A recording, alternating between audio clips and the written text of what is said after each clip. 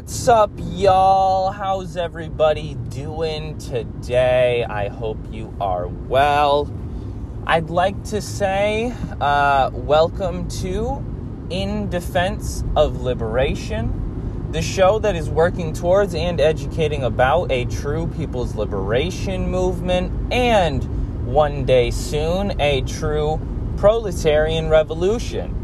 Now, if you don't know what that means, if you want to learn more about that, you've come to the right place. So, I am your host, Josh, and I'd like to say thank you so much for stopping by. Today, we got a little bit of, a decent conversation to talk about. But most importantly, I came on here just to talk to you folks about some things that I think a lot of us are going through. And I want to kind of put a different spin on it, different perspective. So, the majority of us who, I can't speak for everybody. I grew up in the United States. The majority of us who grew up in the United States seem to have been painted a picture of what that reality, what that life was to look like. In my experiences talking with other people, it seems that they too, especially if they ended up coming to the United States, were painted this very same picture. It's sometimes referred to as the American dream, but I think to talk about it in a more in-depth and interpersonal way, we have to talk about the fact that this is the capitalist pipe dream we're talking about. That is hard work equals success. If you just grind, you just wake up and grind and get on your grind and just go grinding, and you grind and grind and grind, as they say, as the kids, they do say this, believe it or not. I do have people on my Instagram story who are just posting about the grind every single day. But if you keep on grinding, eventually you're going to hit a point where you don't got to grind anymore, y'all. You've made it. Now, how often this is a reality, you and I kind of have a better understanding, is not very often, right? However, somehow, still, so many people fall victim, are taken advantage of, are exploited by this mentality that if you just simply work hard, you will get to a point where you don't have to struggle anymore. Ultimately painting the fact that you are struggling in the first place as your fault. Coming down to the fact that if you don't work your ass off to get out of that situation, well, you're lazy. You're stupid. You're ignorant. You refuse to take the opportunities. You didn't work hard enough. You didn't rise and grind. Well, the unfortunate part of this is that that's not true. And although, a lot of people who have parental issues and self-confidence issues have to choose to fall deep into the pit of despair that is the rise and grind stereotype, just go to therapy instead, because unfortunately, that mentality is based on incorrect, false, whatever you want to call it, logic. It's not based in reality. Unfortunately, especially for the masses of people across the world, it is not those who work the hardest, who labor their lives away, who are making it out the best, who are able to enjoy the fruits of their labor. The people who work the hardest are not the most privileged, powerful, wealthy people within society. So how does that math add up?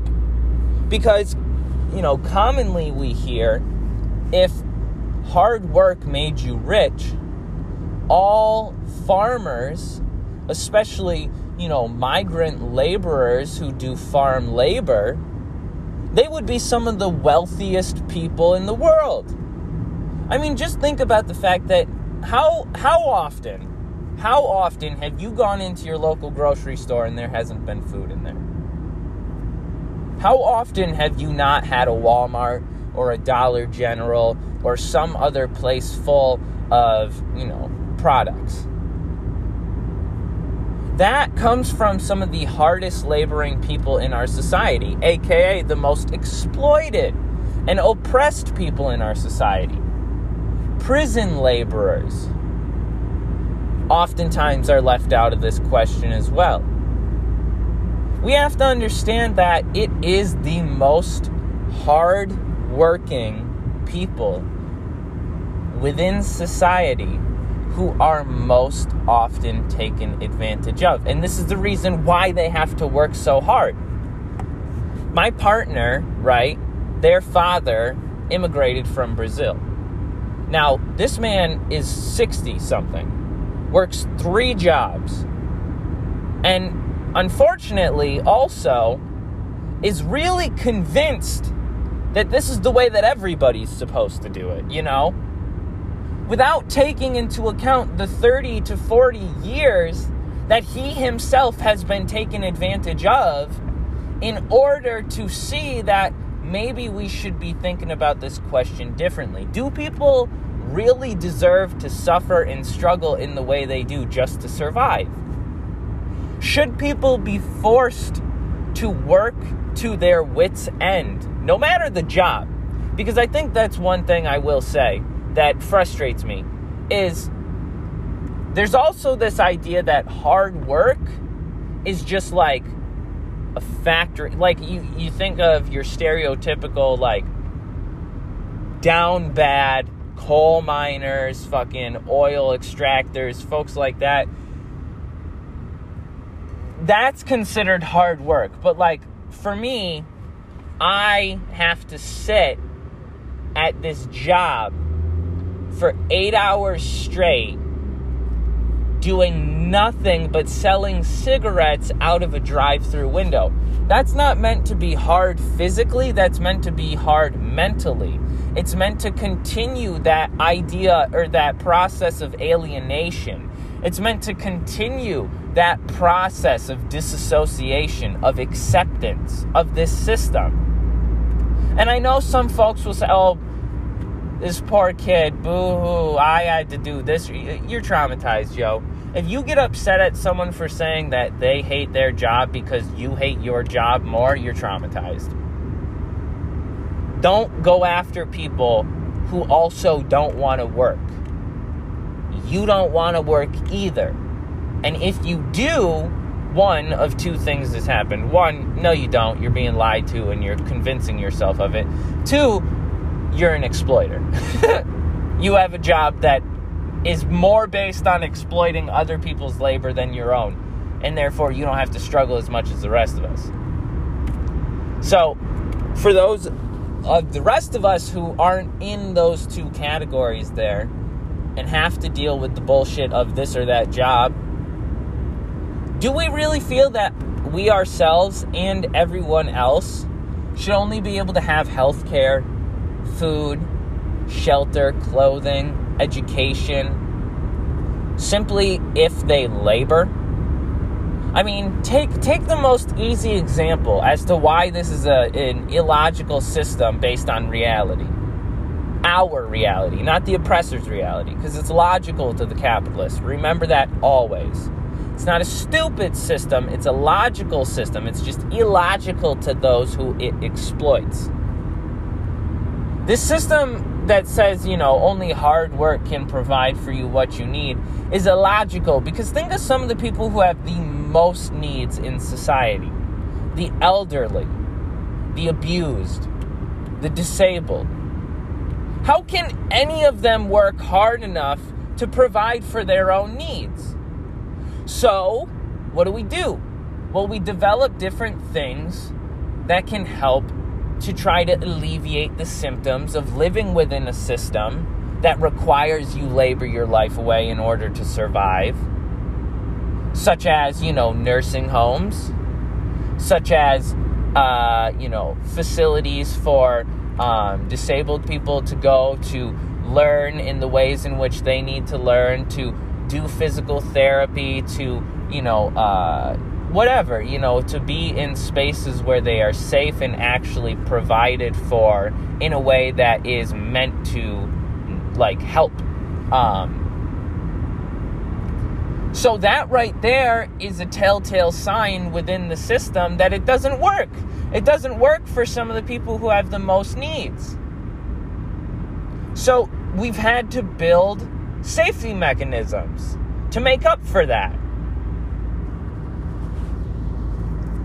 So on the flip side of that, if we want to say, oh, well, yeah, but that's, that doesn't really count, capitalism still is, a system that... See, capitalism actually... See, Josh, you just proved your point that capitalism does provide for people.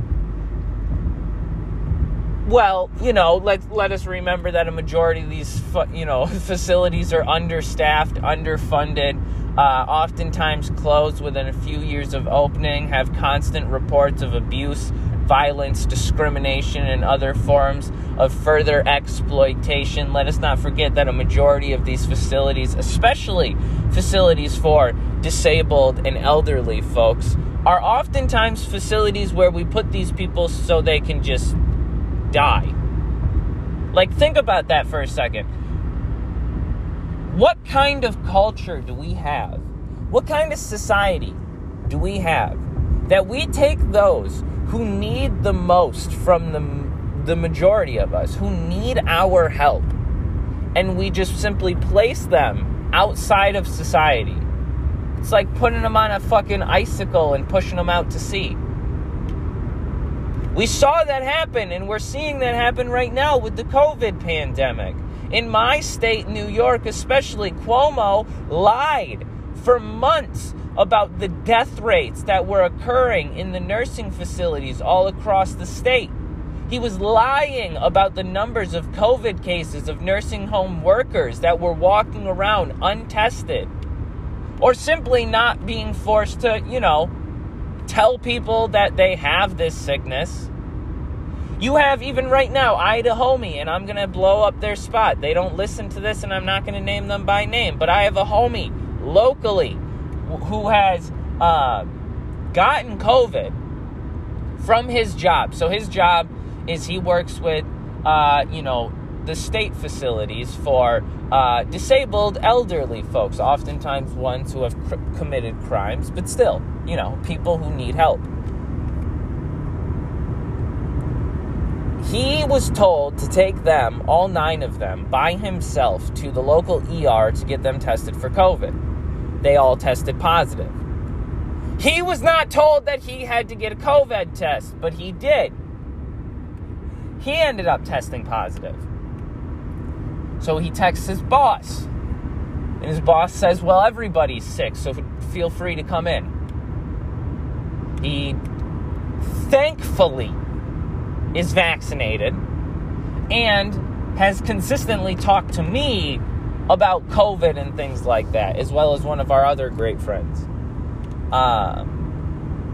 He asked me, he was like, do I really have to quarantine and everything like that? Because my job's telling me as long as I don't have any symptoms, I can come in and, work. Because he was like, there's no one to cover. So his job right now, there's 9 adults. I think there's only 4 employees who watch over them. There's other employees within the facility, but there's only 4 that are tasked with watching them. 2 of them consistently, apparently, do not ever come to work. They call in sick or whatever. They leave early. The other 2, himself and another one, are forced to make up this. I mean, this is a 7-day-a-week, 12 hours a day job that he works. And he's there constantly, overnight. So he was freaking out. He was like, there's no one there. Nobody's going to take care of them. And think about it. That's the system that we have.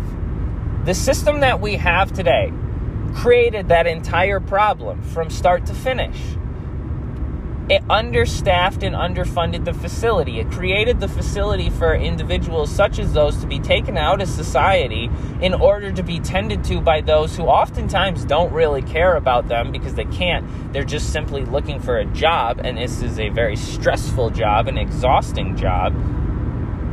They did a poor job of creating a state which was willing and able and, ultimately capable of providing for what the masses of people within this country have needed during this pandemic in the ways of, lockdown, vaccines, PPE, resources, and networks of safety so that people like this don't have to be in this vulnerable position.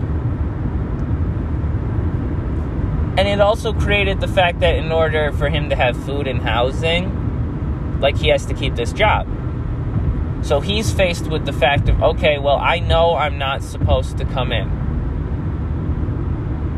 but I can't afford to not come in.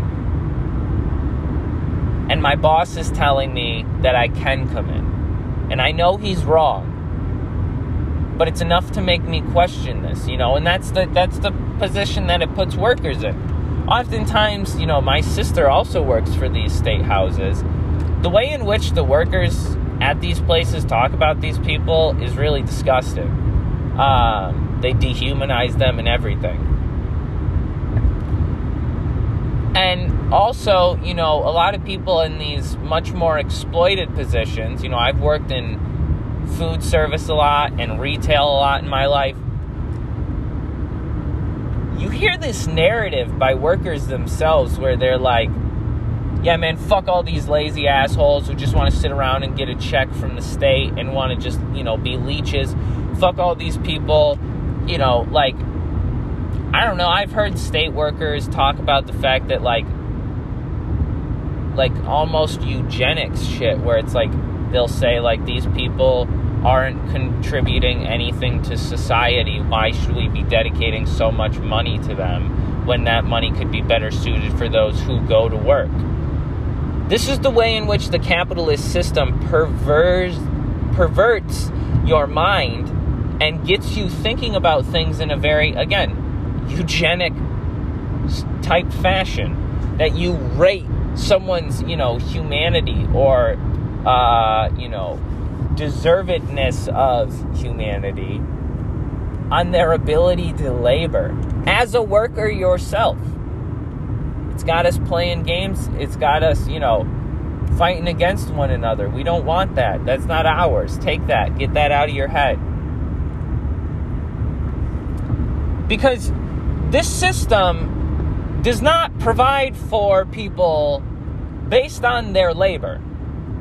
The only way in which that statement is incorrect is if we were to say that, no, in fact, this system does pay people based on their labor. It does provide for people based on their labor, because those who labor the most are the most exploited people, and the people who this system is based upon their exploitation, and those who labor the least, those who appropriate the means of production, those who appropriate the products that the working class produces and sells them for the profit of those appropriators, those people who labor the least, aka the owning class, the ruling class, they're provided for beyond our wildest dreams. For many of us, simply having health care is beyond our wildest dreams. Now, when we talk about capitalism as being a fundamentally exploitative system, what we mean, and we must understand this correctly, is not that capitalists themselves are personally exploitative and greedy human beings. That is an illogical and just, unuseful way of examining this. No, capitalism creates people, right, who know that they are in a better position by exploiting their fellow worker in order to propel themselves forward within society. Capitalism provides for and rewards those who exploit others the most. Think about right now, intellectual property patents on vaccines. These intellectual property patents are leading to billions of dollars in profiteering for companies like Johnson & Johnson, Moderna, Pfizer, etc.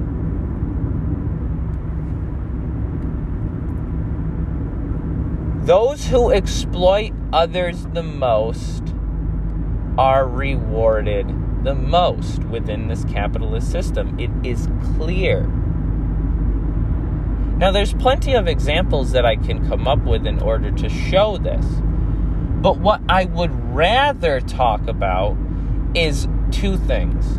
One, that we must come to a materialist understanding of the capitalist, imperialist system so as to, one, better educate ourselves, two, better educate others, and three, have better strategies and tactics to move out of this system. Know thy enemy, right? Well, this system, this capitalist system, is my enemy, and I will be damned if I do not know it. Second thing that we want to talk about, again, hints on that last point there, which is how to get out of this system. Because sure, one of the most crucial things that we can do as socialists or communists, Marxists, anarchists, whomever, is have a clear and concise critique of the capitalist system. But if all that we have is negative examples about why the capitalist system is an exploitative one, we do not have a politics of unity. We have a politics of division. We are dividing ourselves from the capitalists, but who can we unite with? That is a question that people have to have an answer to. They have to have an answer to the question, who is going to help me? Who can I side with? So, the first topic we're hitting on, right? Like, we want to know these things so as to better educate, to better organize, and to better, understand. And that's crucial, because one of the worst things that we can do is expect that people will want to change simply on a feeling. People don't do anything without proof. People don't do anything without evidence. Now, that proof and evidence is oftentimes not true evidence or proof, but they need something to convince themselves to do it. Now, one of the best things that we can do in order to convince people to act against the system that is exploiting them is remind them, because people know, they just need to be shown how it connects. People know how they're being taken advantage of. People are not stupid. This idea that the masses are ignorant is not really the best language. The masses are brainwashed. They're confused. So, because of this, the best thing that we can do is really connect those dots, is really show people like, no, here is how, why, when, what, and who is exploiting you. Here is all of it. Because in having that round of a critique of this system, we have more than just negative examples. And a full-rounded critique of capitalism leads us to a clearer understanding of socialism. Why? Because the actual founders of scientific socialism, the people who have taken these ideas upon themselves and acted in the real world by using these as their principal guiding points, have shown us time and time again that it is out of capitalism that socialism will be born.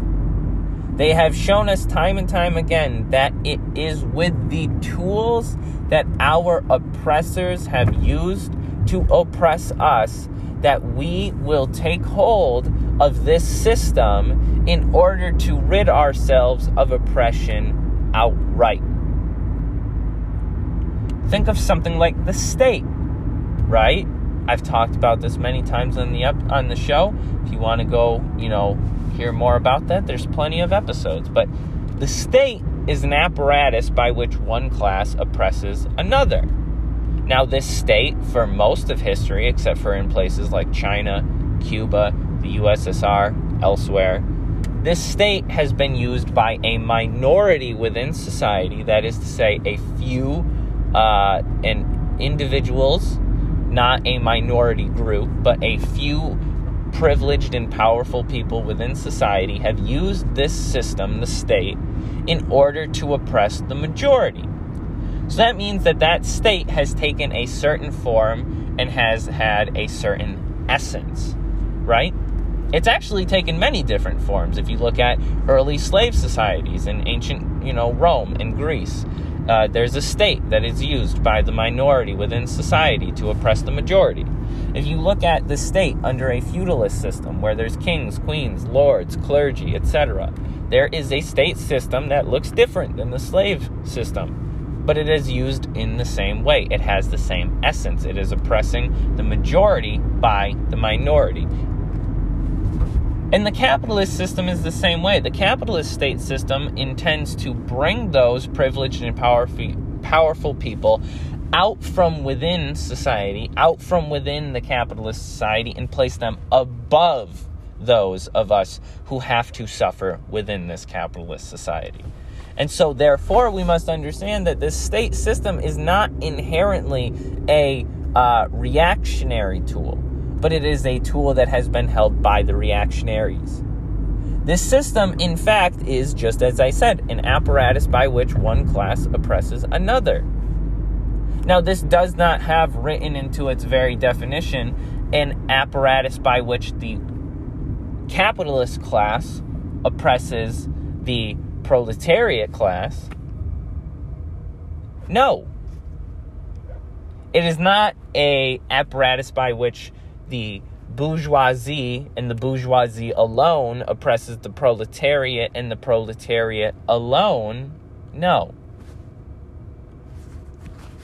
And so we have to understand things exist within society that have been developed in order for a ruling minority to oppress a working majority. And so these systems, right, they developed in a way that they were intended to do what they accomplished doing. They oppressed, they exploited, and they suppressed the needs, wants, and interests of the majority. That tool is powerful. And to toss that aside simply because we feel, A, that the history that they have taught us, such as power corrupts, is true. And second of all, on the notion that, this will just make us the same as our oppressors, both of those are just, illogical on their just plain footing. I mean, how does a formerly colonized person who decides to take control of the government apparatuses in their country to nationalize their resources, to give free healthcare, to give free university education, to get rid of the colonizers, to rid the country of the IMF, to kick out the World Bank, to kick out the reactionaries, to arrest the white supremacists, to fight the, actual oppressors? How is that the same as those who were oppressing them in the first place? How? How is it the same? How? Because it's not just enough to say, okay, no, you'll just be... How will I be just like them? How will myself and the millions of people within this country who have been taken advantage of, who have been exploited, who have been oppressed, taking power into their own hands be the same as those who took power in order to oppress us? And that's not even saying that, I myself, Josh, I'm going to be leading the charge and taking power. No, but I'm saying if people like me, like indigenous peoples in this, nation especially, like black and brown folks in this country especially, how is it the same if these folks take power from their oppressors in order to rid themselves of oppression? How is that the same as the oppression they were, suffering? How is that the same?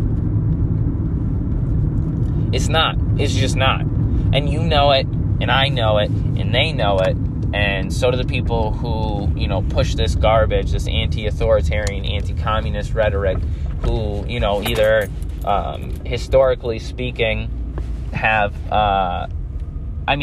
you got folks as far back as the mid-1800s in this country, late 1800s, admitting to being paid by the police to join labor unions, to join like different organizations and groups fighting for things like abolition, for black liberation, for gay, trans, and bisexual liberation. There are people as far back as the early 1900s and all over the world being paid to go to this or that country and to meet with, the national bourgeoisie, to meet with the monarchs, to meet with the oppressors, and to find ways to invade the spaces of resistance and find ways to misinform and propagandize to even those who are aware of the situation yet get confused about what to do. This is, incredibly well documented. The CIA, USAID, the Heritage Foundation, the National Endowment for Democracy, all of these different groups and many, many more have been linked to intelligence agencies, have been linked to third-party LLCs, which are used as a medium for private corporations. For example, the company that is developing the pipeline meant to go through Wet'suwet'en territory in British Columbia, they are paying through a third-party LLC, the RCMP, to be their private security. This system is broken in the sense that it is not ever meant to have been not broken. It's broken and it's slanted in... I don't know how to say this. I picked a bad analogy.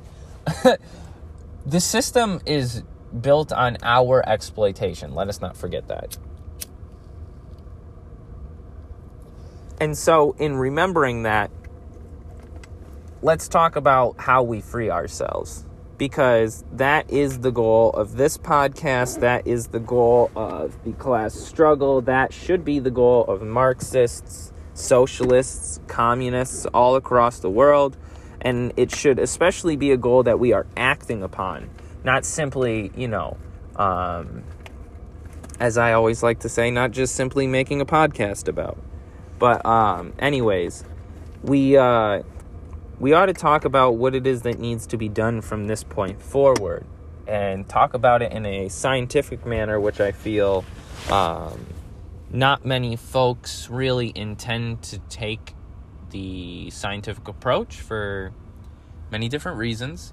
But we're going to go into a little bit of a conversation about what that means and take a look at kind of what it is that I think could be done, allegedly in Minecraft, as satire, as a joke, never in real life, of course, officer. So as we mentioned earlier, right, folks like Lenin, Engels, Mao, Thomas Sankara, Fidel Castro, Che Guevara, Anuranda Gandhi, plenty of others who have written about and developed theories of, socialist revolution, of organizing against capitalism, of fighting for liberation of the masses. Many people have shown that it is not enough to take a eclectic kind of we'll figure it out when we figure it out approach. And it's also not a good strategy to expect that because things are so bad, because things continue to get worse, shit's just going to pop off. And, even though that might be the case, for example, all over the world, there has been massive, massive struggles that have taken place because of, awful conditions. But, like, for example, if you take the mass movement in India, the farmers' revolt, that succeeded, at least in word, they still continue to protest, they're still continuing to struggle, and they're still in New Delhi, standing outside, demanding that the Modi government actually make good on its word. But they succeeded in repealing the 3 farm bills that they had initially intended to get repealed. But this didn't happen just spontaneously because shit was so bad. 250 million people in India did not decide to go to New Delhi on a whim. And yeah, I said it like that because it would sound funny, so whatever. I gotta make the show entertaining somehow, yo. But anyways, they weren't gonna just do this because it seemed like a good idea. How? How would they have come upon this idea just randomly? So, when we talk about these things, we have to understand that action presupposes organization.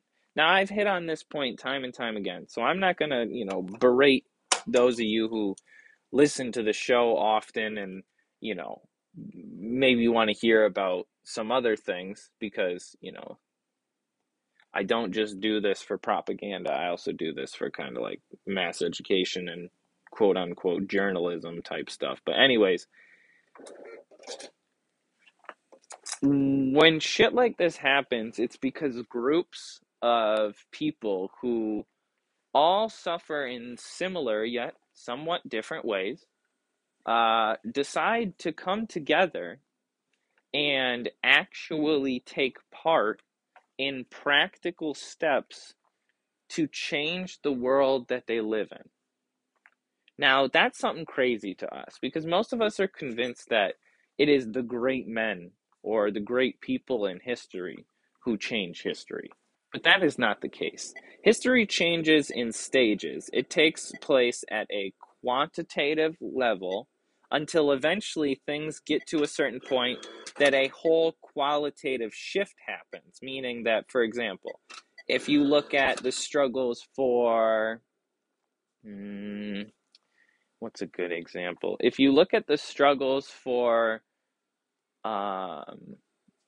socialism, okay, if you look at the struggles for socialism in places like the USSR or China, there were many different forms of struggle that took place.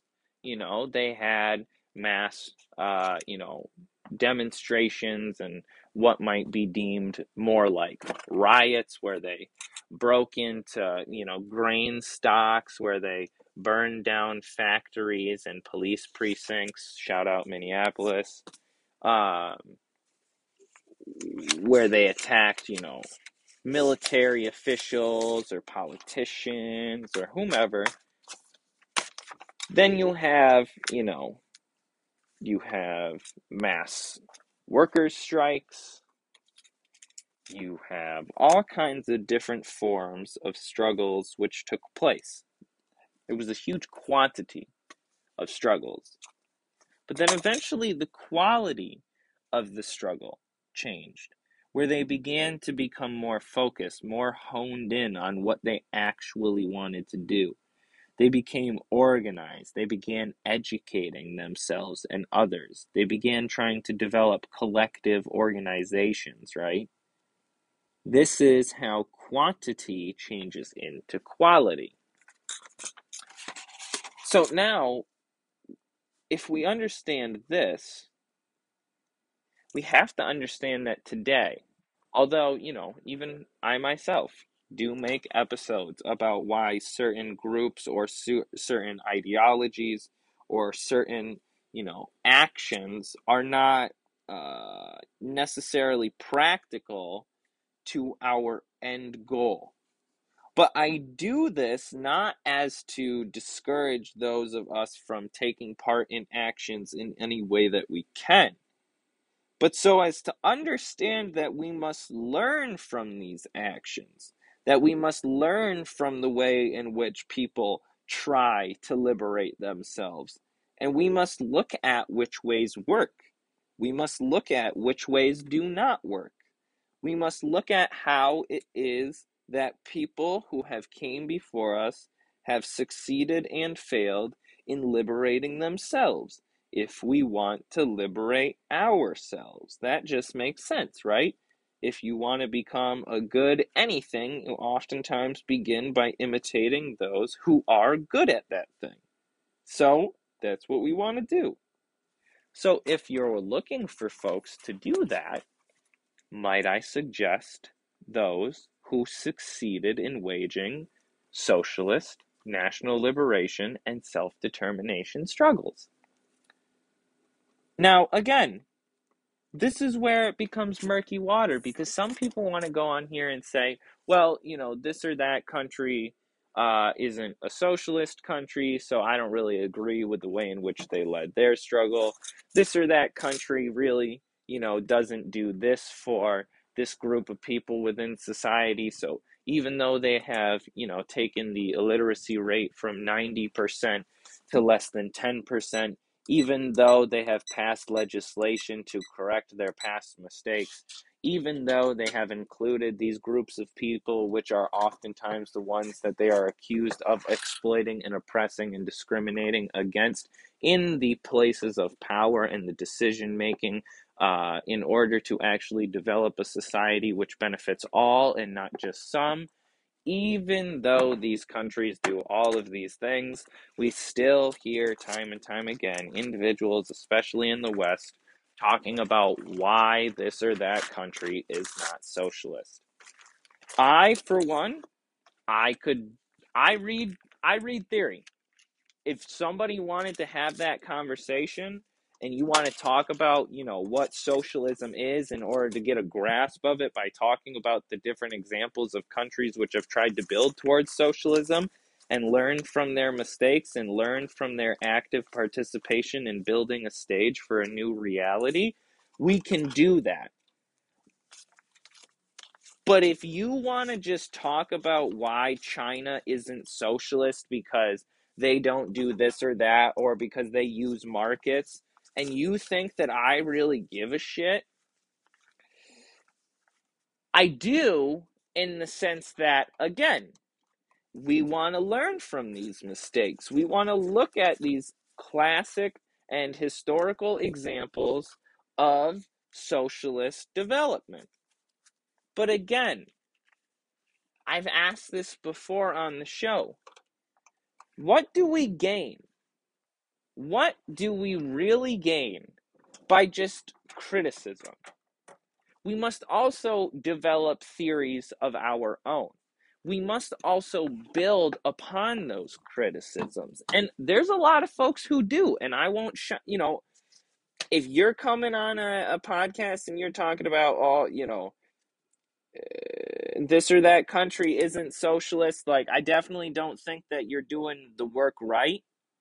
But if at and holy shit, am I really stretching this here, because I do not want to piss off one very good friend of mine.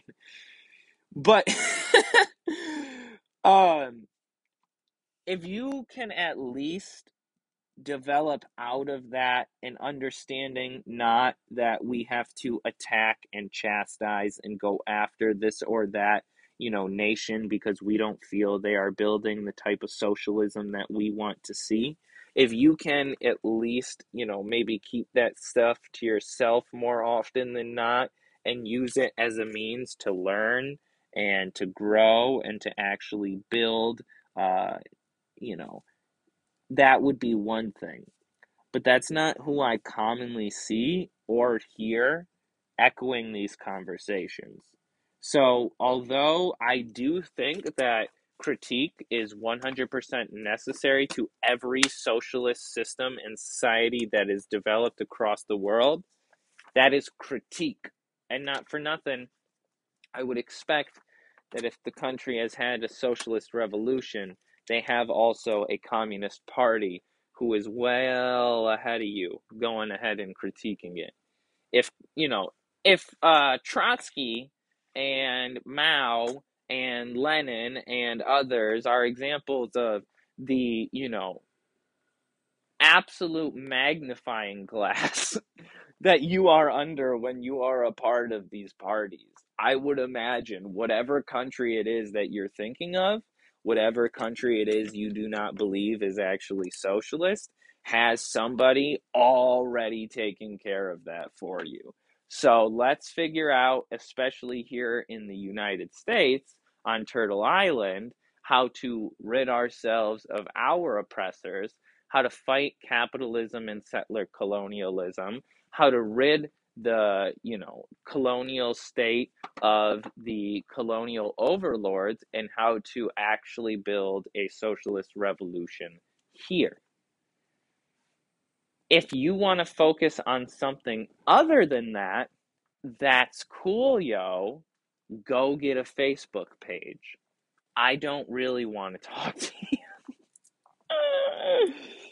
And of course, that's mostly jokes, because the average person I really see spending all of their time, let's say, for example, going after China, is someone who I do not see actively participating in the struggle.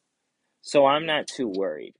But at the same time, these folks also are going to have to be involved in the struggle. So we have to find ways to bridge that gap. We have to find ways to actually practically criticize these countries which are developing their socialist projects today in a way that doesn't feed into US propaganda, in a way that doesn't feed into CIA intervention, in a way that doesn't feed into hybrid wars, in a way that doesn't feed into shifting the narrative in the, news and the media here in the US in ways that don't actually harm the people of these countries, because that's another thing. On this podcast, we are for the people. If you are spending your time critiquing, these massive socialist projects like China, you have to understand that these projects are being built by millions of people. China is not some authoritarian state like, Hyper Online folks and Fox News wants us to believe. It's not, this small, minute group. Their Communist Party has millions of people in it. Now, not all of them are on the Central Committee. Not all of them have powerful positions, but all of them are involved in the process of building socialism. All of them are involved in doing, for example, when they do poverty, when they've done their efforts to fight poverty in China. One of the most common things that they do, and this was even written about back when Mao was around, he wrote many papers about it. They literally take people, oftentimes students, and they send them into the rural countryside to spend years of their life there, helping the people, learning the culture and the language, finding out what they need, actually practically building a new society hand in hand with the masses of people themselves who need it. So if all you are able to talk about is why China is not socialist, shut the fuck up. You're not helping anyone. But anyways, now that I've gone off on this tangent, scientific socialism, right?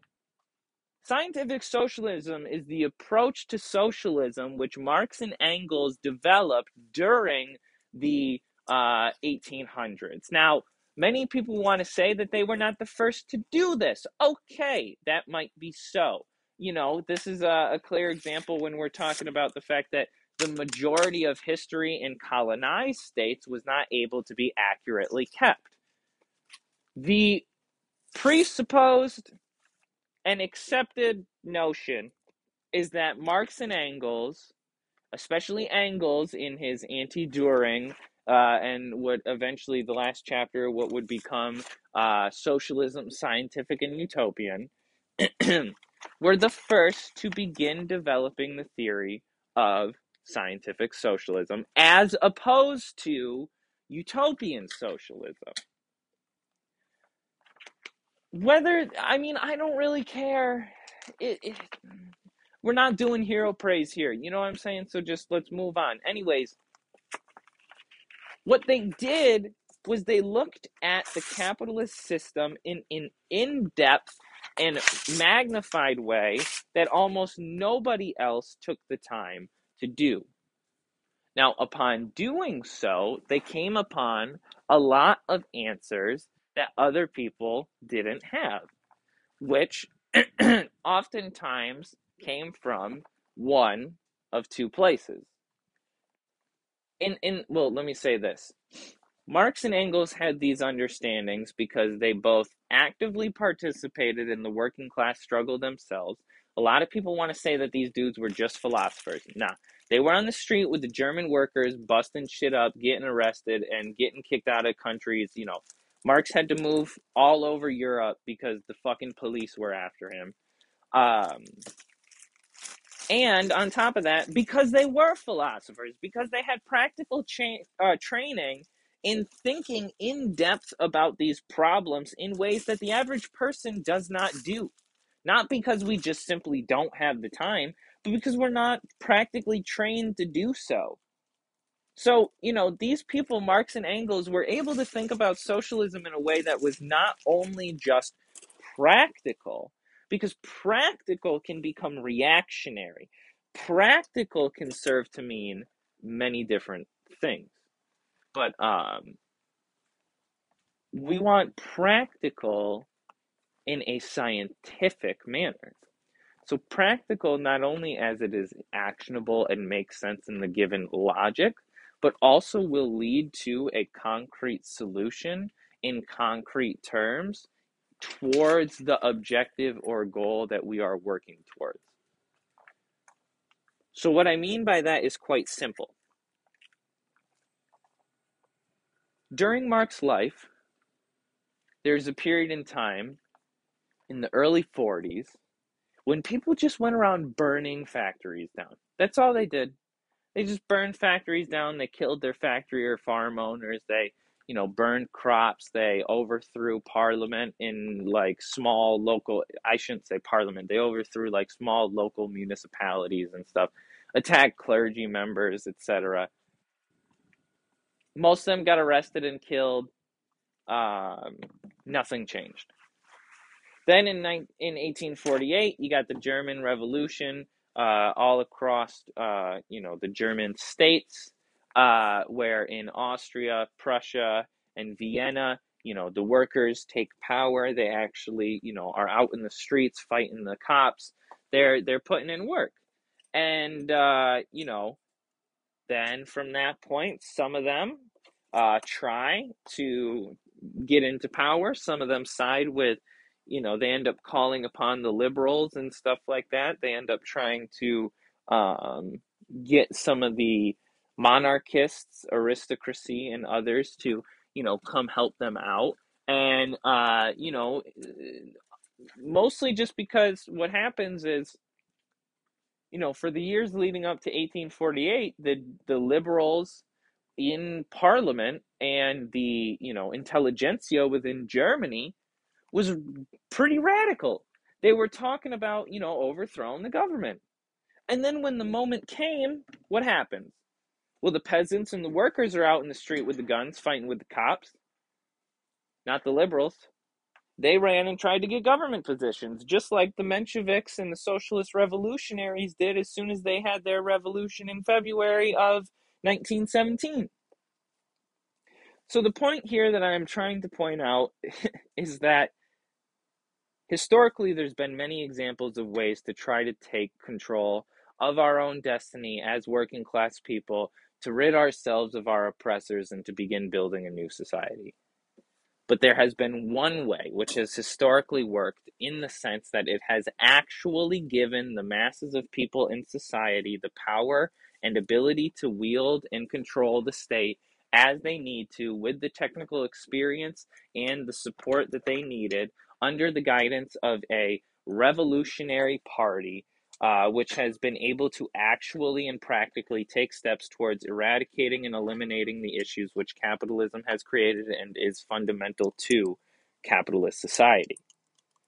So, in saying that, because I do got to wrap up here, I really want to point out that this is not just because I have read, this or that book and I agree with the perspective, or, I'm a Marxist because, oh, well, he just wants to be in power himself because, anarchists don't want to use the state and others don't think that the way in which, for example, the Bolsheviks or the Chinese or the Cubans or, those in Burkina Faso or, those all over the world which have taken state power into their hands through the act of expropriating the expropriators, if we want to remain vague, um, killing their oppressors and overthrowing them and building new societies on top of their dead graves. Uh, but, there's some people who don't like that. And, this is not, I'm not saying this shit because I read this book and I was like, holy shit, this is the way, the truth, and the life. Unlike God.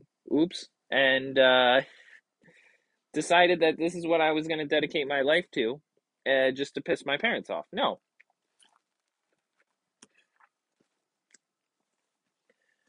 These things are true because they've worked.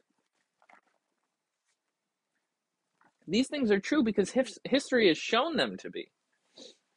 So if you don't agree with me, yo, pick up a history book.